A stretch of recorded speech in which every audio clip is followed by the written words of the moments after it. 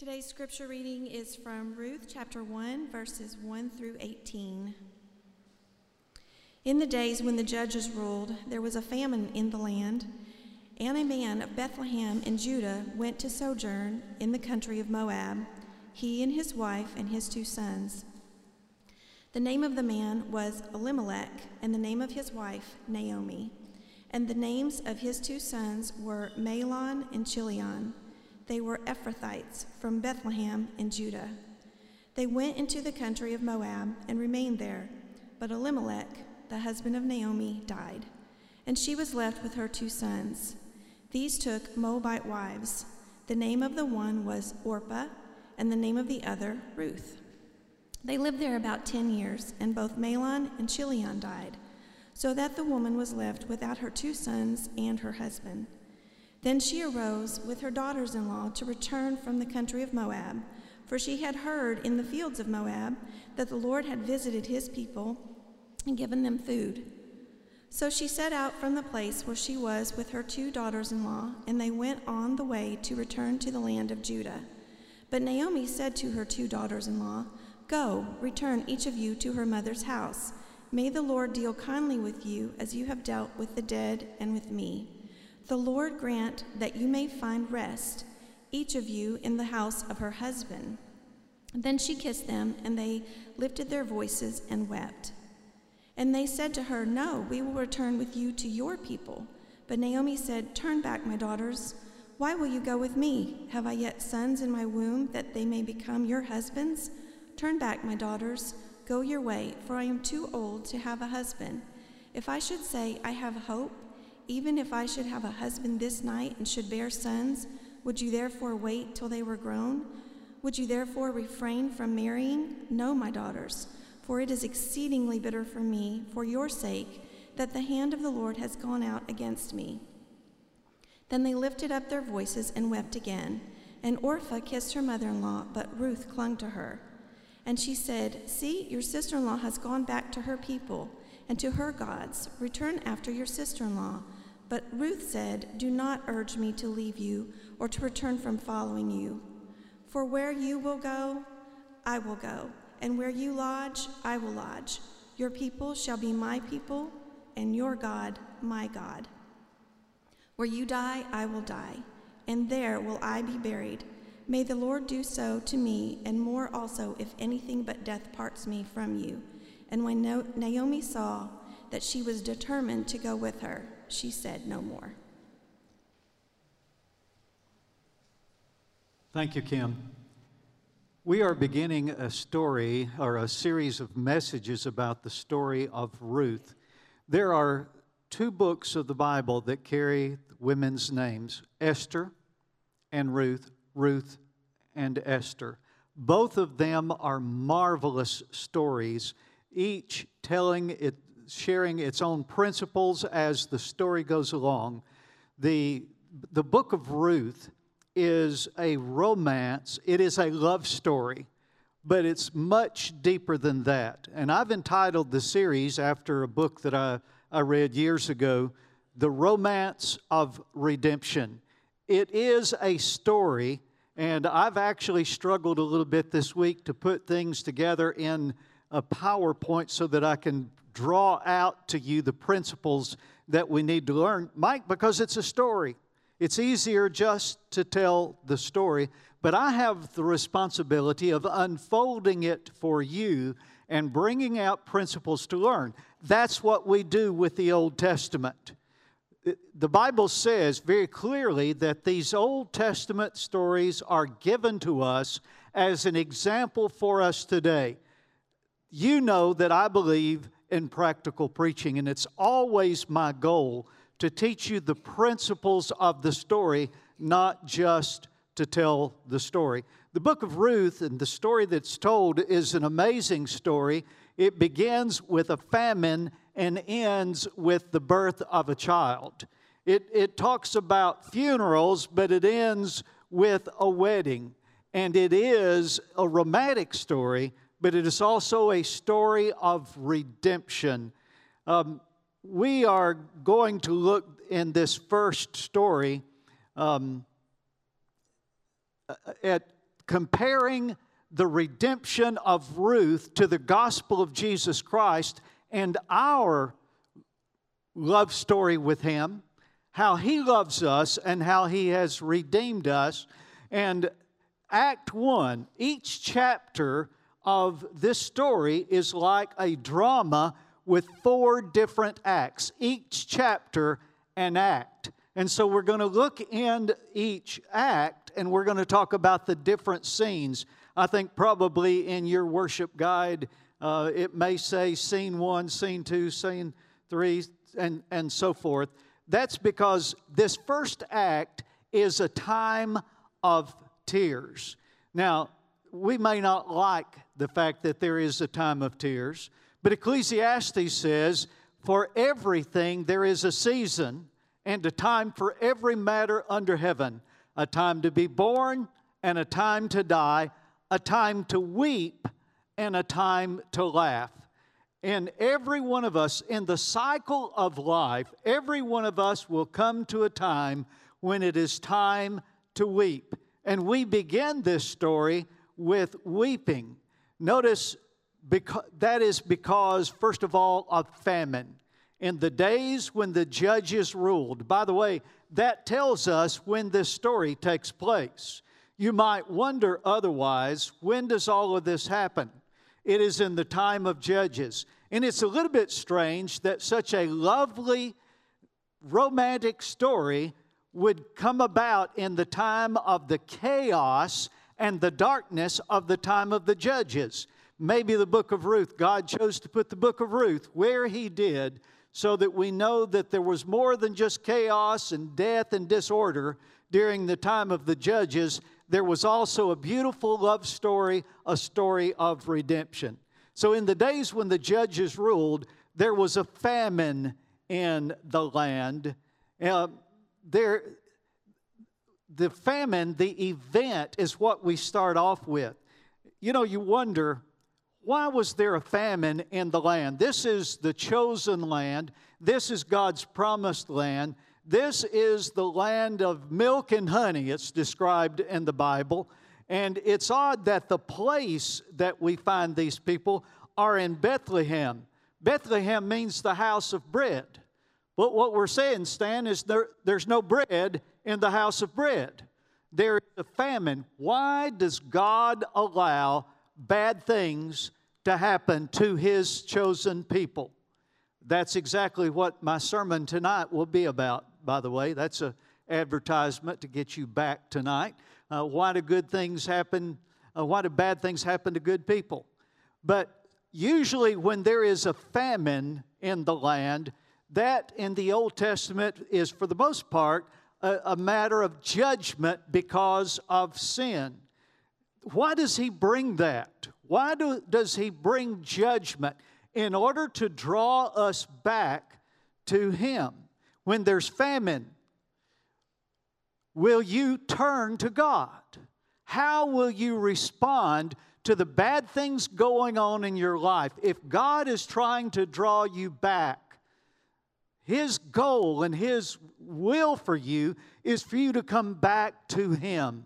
Will you come back to God? Will you turn to God? Sometimes the famine and the hard times come for the purpose of testing. And the question is, will you trust God? Will you turn to God? Will you trust God? That's the first scene, the scene of famine. The second scene is the scene of flight. In the days when the judges ruled, there was a famine in the land, and a man of Bethlehem in Judah went to sojourn in the country of Moab, he and his wife and his 2 sons. Okay, that leads us to the characters in this play. We haven't talked about them yet. We've only talked about the famine. There was Elimelech. Elimelech, the second half of that, Melech is king. This means my God is king. God king. My God is king. The problem with that is Elimelech did not really believe that. How do I know that?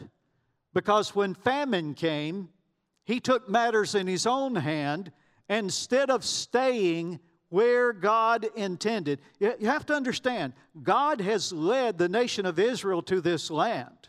He has put them under the leader of Joshua in the land that they are to possess. You cannot possess the land and leave and flee to somewhere else.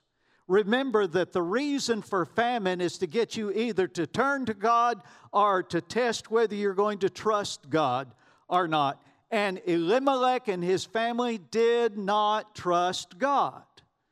Please understand, not everyone in Bethlehem, not everyone in Israel left to go somewhere else to find food.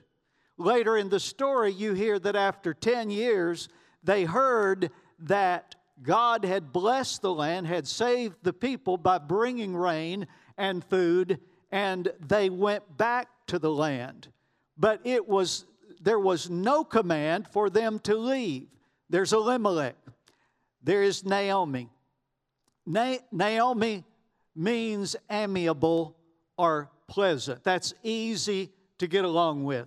By the way, somewhere along the way, she didn't live up to her name either, because she became bitter against God because of the things that happened. Listen, when God begins to test you, when He brings famine, when He brings hard times, you have a choice. You can be bitter or you can be better. That's up to you. How will you respond to His times of testing? Naomi responded poorly, but God practiced loving redemption anyway. Well, their sons were named Mahlon, which means sickness, and Chilion, which means consumption or consumed. Isn't that a lovely family? I mean, my two sons, sickness and consumed. They were Ephrathites from Bethlehem, the city, the house of bread, Judah, and they went to Moab and lived there. Now, okay, so let me go back and talk about their sins. They went to Moab and lived there. They were not commanded to. They left the promised land and they went to the land of their enemies. That showed a lack of faith. Now, Elimelech, Naomi's husband, died, and she was left with her two sons. The sons married Moabite women. That's an important thing to understand. And they stayed there about 10 years. They did not go just for a short time. They went and stayed 10 long years. There's some lessons for life in this. Number one, you can't run away from your problems. When you try to run away from your problems generally go with you. There's a book that I use to teach young pastors and young missionaries, and there's a story in there about a pastor who had a run-in in the church with a Mrs. Johnson. And I scratched my head. Do we have any Johnsons in here? Maybe I can't tell this story. Anyway. And so he resigned the church and went to another church. And he discovered there's a Mrs. Johnson in every single church. She may have a different name, Kelly, but there is a Mrs. Johnson in every single church. You cannot run from your problems. You have to trust God to either get you out of that problem or to get you through the problem. Now, John, I'll be honest with you. I'd rather He got me out of the problem. Whatever that takes. I'd rather He got me out of the problem. But the reason that it's testing, Ginger, is sometimes God wants to get us through. He'll walk through the problem with us. And we need to understand you cannot run from your problems. Not only that, but that whole intermarriage thing. They took their sons to Moab. What did they think they would do? They're going to marry Moabites. That's against the command of God. The Jews were to have nothing to do with the Moabites and certainly not to intermarry with them because of their false gods. You can read it. I haven't said it yet, but you can read it. Parents, you need to understand, your decisions about whether to follow God or not will have lasting consequences for your children. Sometimes we as adults and as parents think very selfishly about what we want and what we would choose. But you need to understand there are little feet behind you. There are those who are following you, and they will follow your example. And your choices have lasting consequences. That's the lesson from this part of the story. Okay, we've talked about famine. We've talked about flight. And now funerals. It says Elimelech, Naomi's husband, died, and she was left with her 2 sons. Both sickness and pining or consumed also died. And look at this phrase, Naomi was left without. Naomi was left without. It's strange. I cannot imagine the grief that she felt. I've said here before, because I know that there are some of you present who've lost children. I cannot imagine, my mind won't go there, what it's like for you to lose a child, even a grown child. And yet that is what happened. Both her husband and both of her sons died.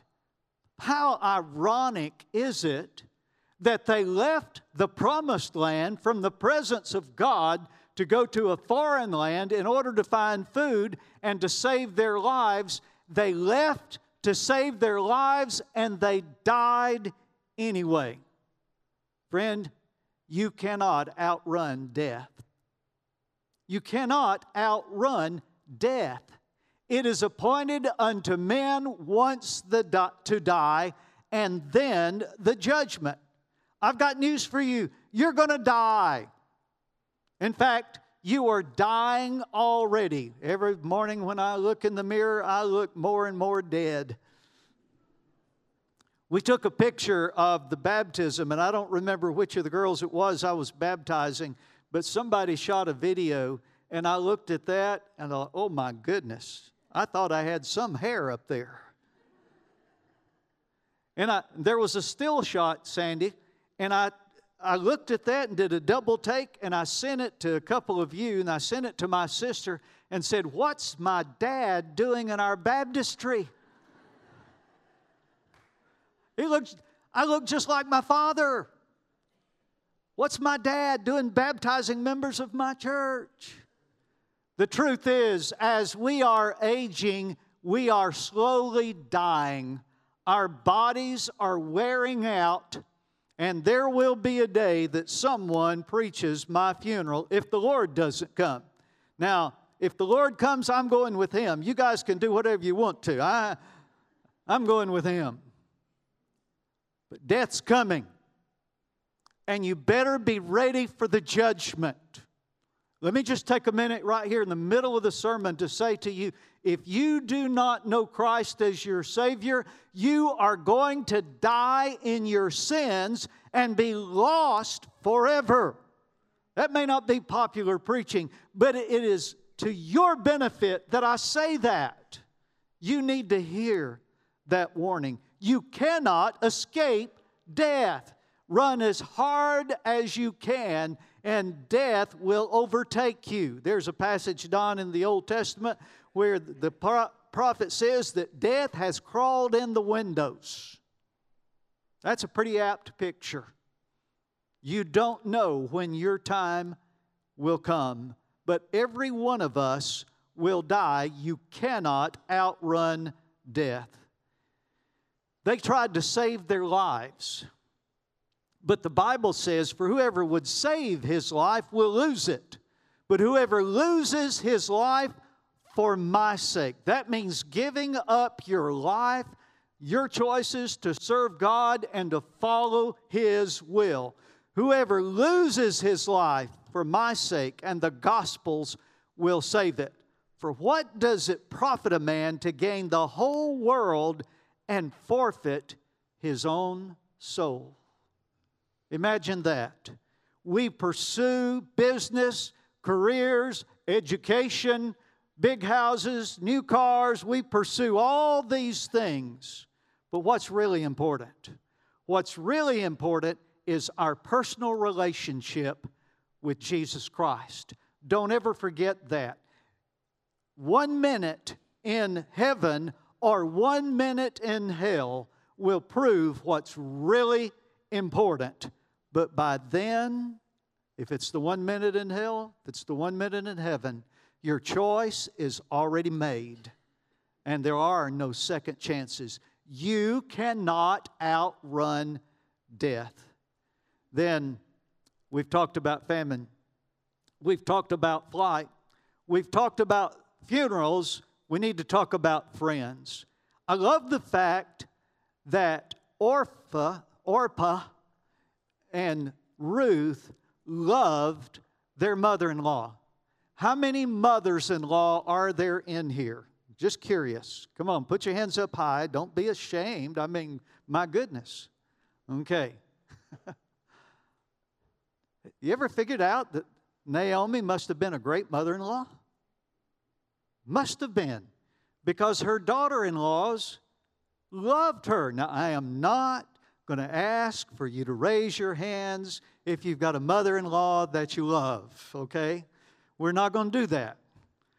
Naomi must have been a great mother-in-law because her daughters-in-law loved her. They were willing to give up everything. They offered to go with her back to her country. They were loyal. They said, "We will return with you to your people." It says that Orpah kissed her mother-in-law,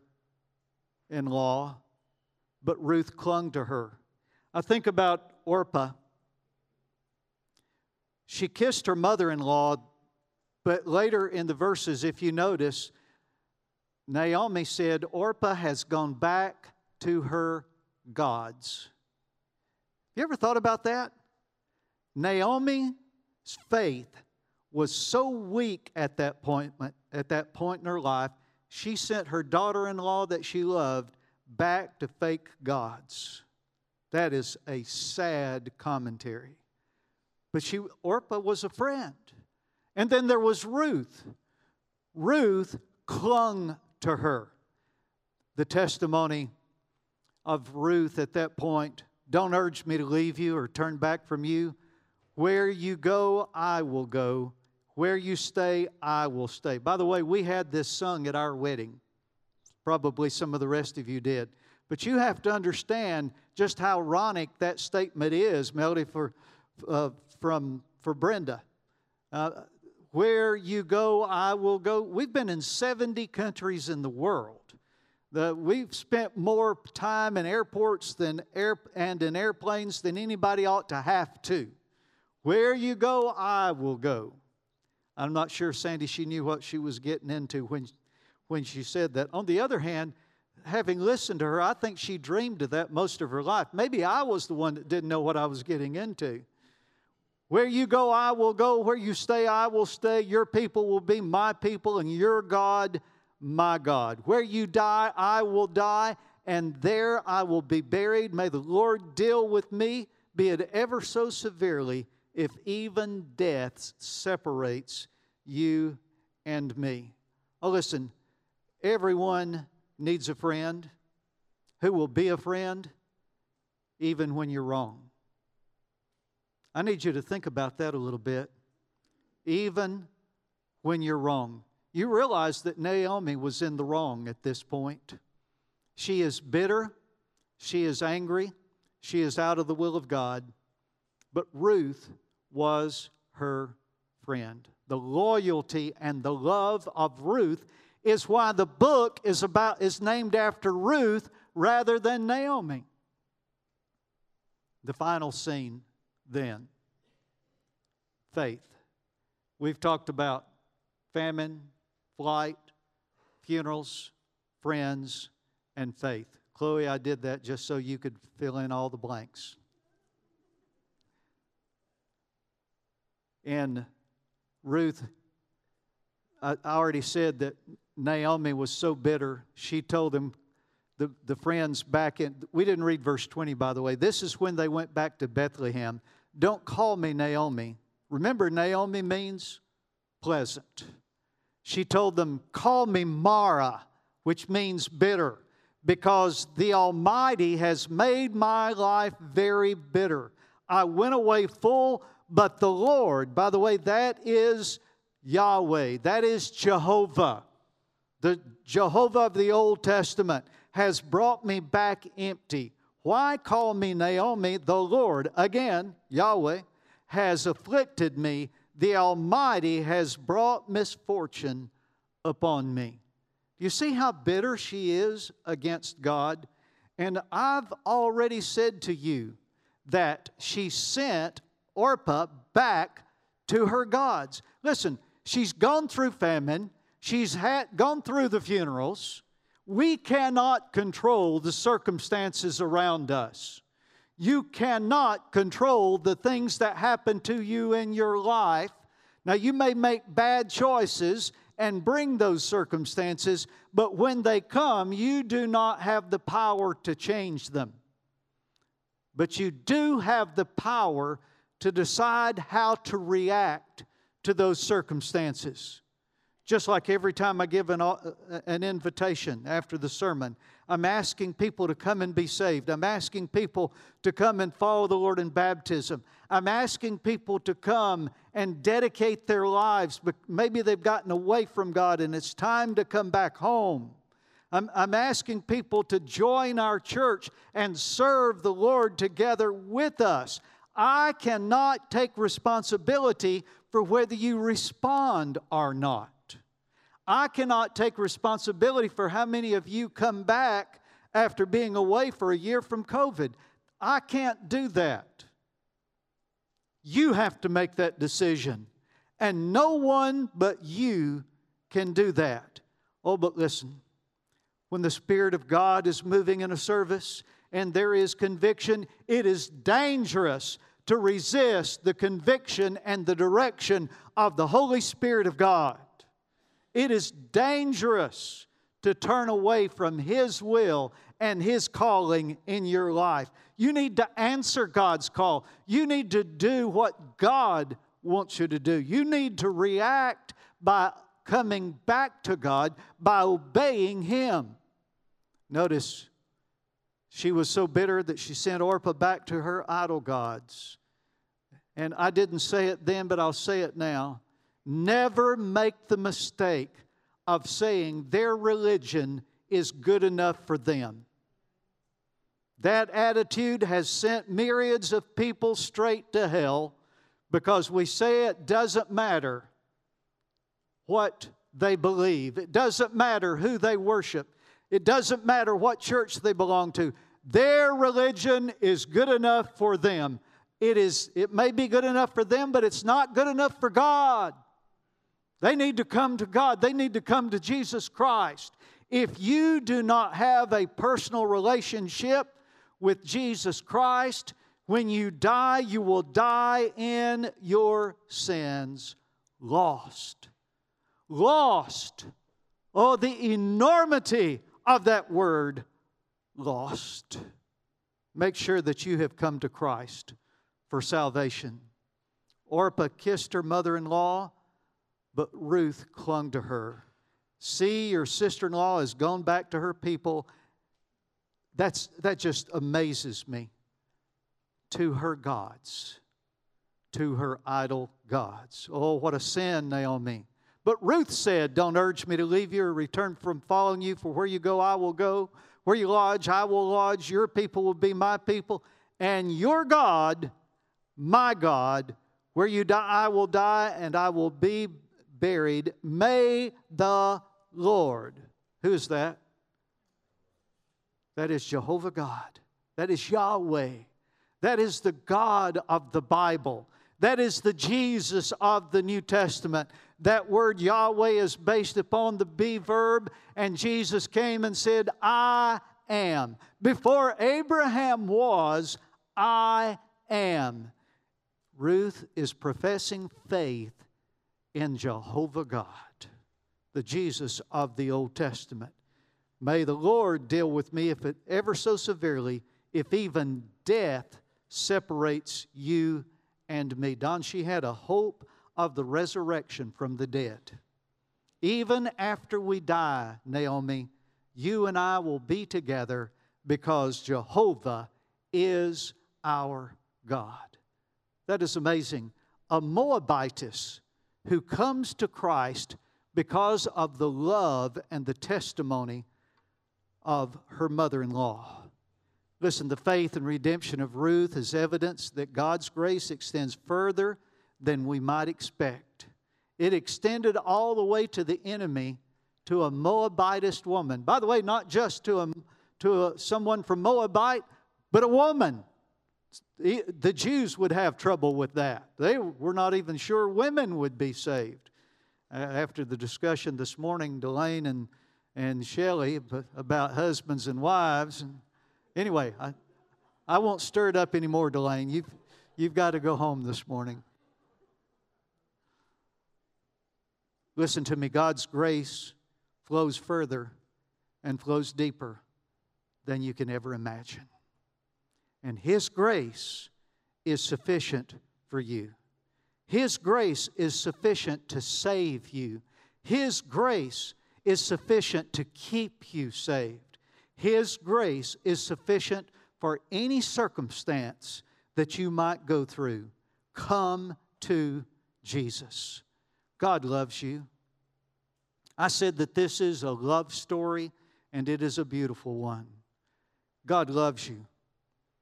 He sent you a Redeemer. We're going to read about Boaz, the kinsman Redeemer, next week and the week to follow. But Jesus came to rescue you. Let Him do His work in you. You know, I don't know. I look out across the crowd and I know everyone here, at least at some level. I can't say I know what God wants you to do. I know that it is His will that nobody perish. That is, that no one dies in their sins lost. No one. What is the will of God for my life? It's His will that you be saved. And I believe it's His will that you be a part of a fellowship of believers like this. You do that with us through baptism and by joining the church. God wants to use you. He has made a plan of redemption for you. You say, my life has been too bad. There's too much water under the bridge. I've done too much. Listen, if you feel the drawing of the Spirit of God and conviction about that, it's not too late.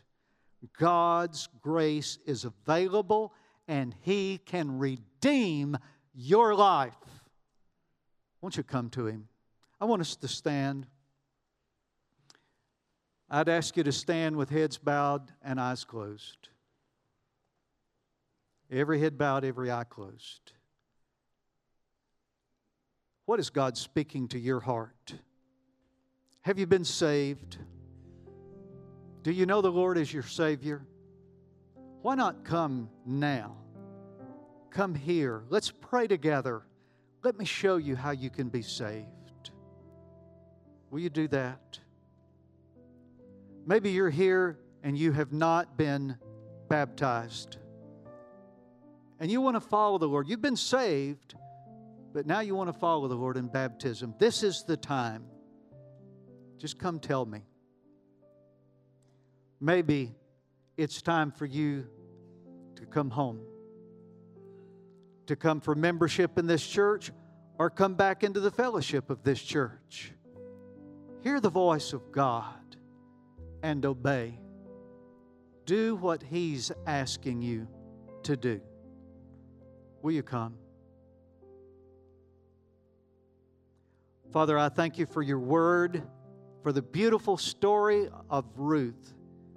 Lord, it doesn't look very beautiful yet. Oh, but it gets that way.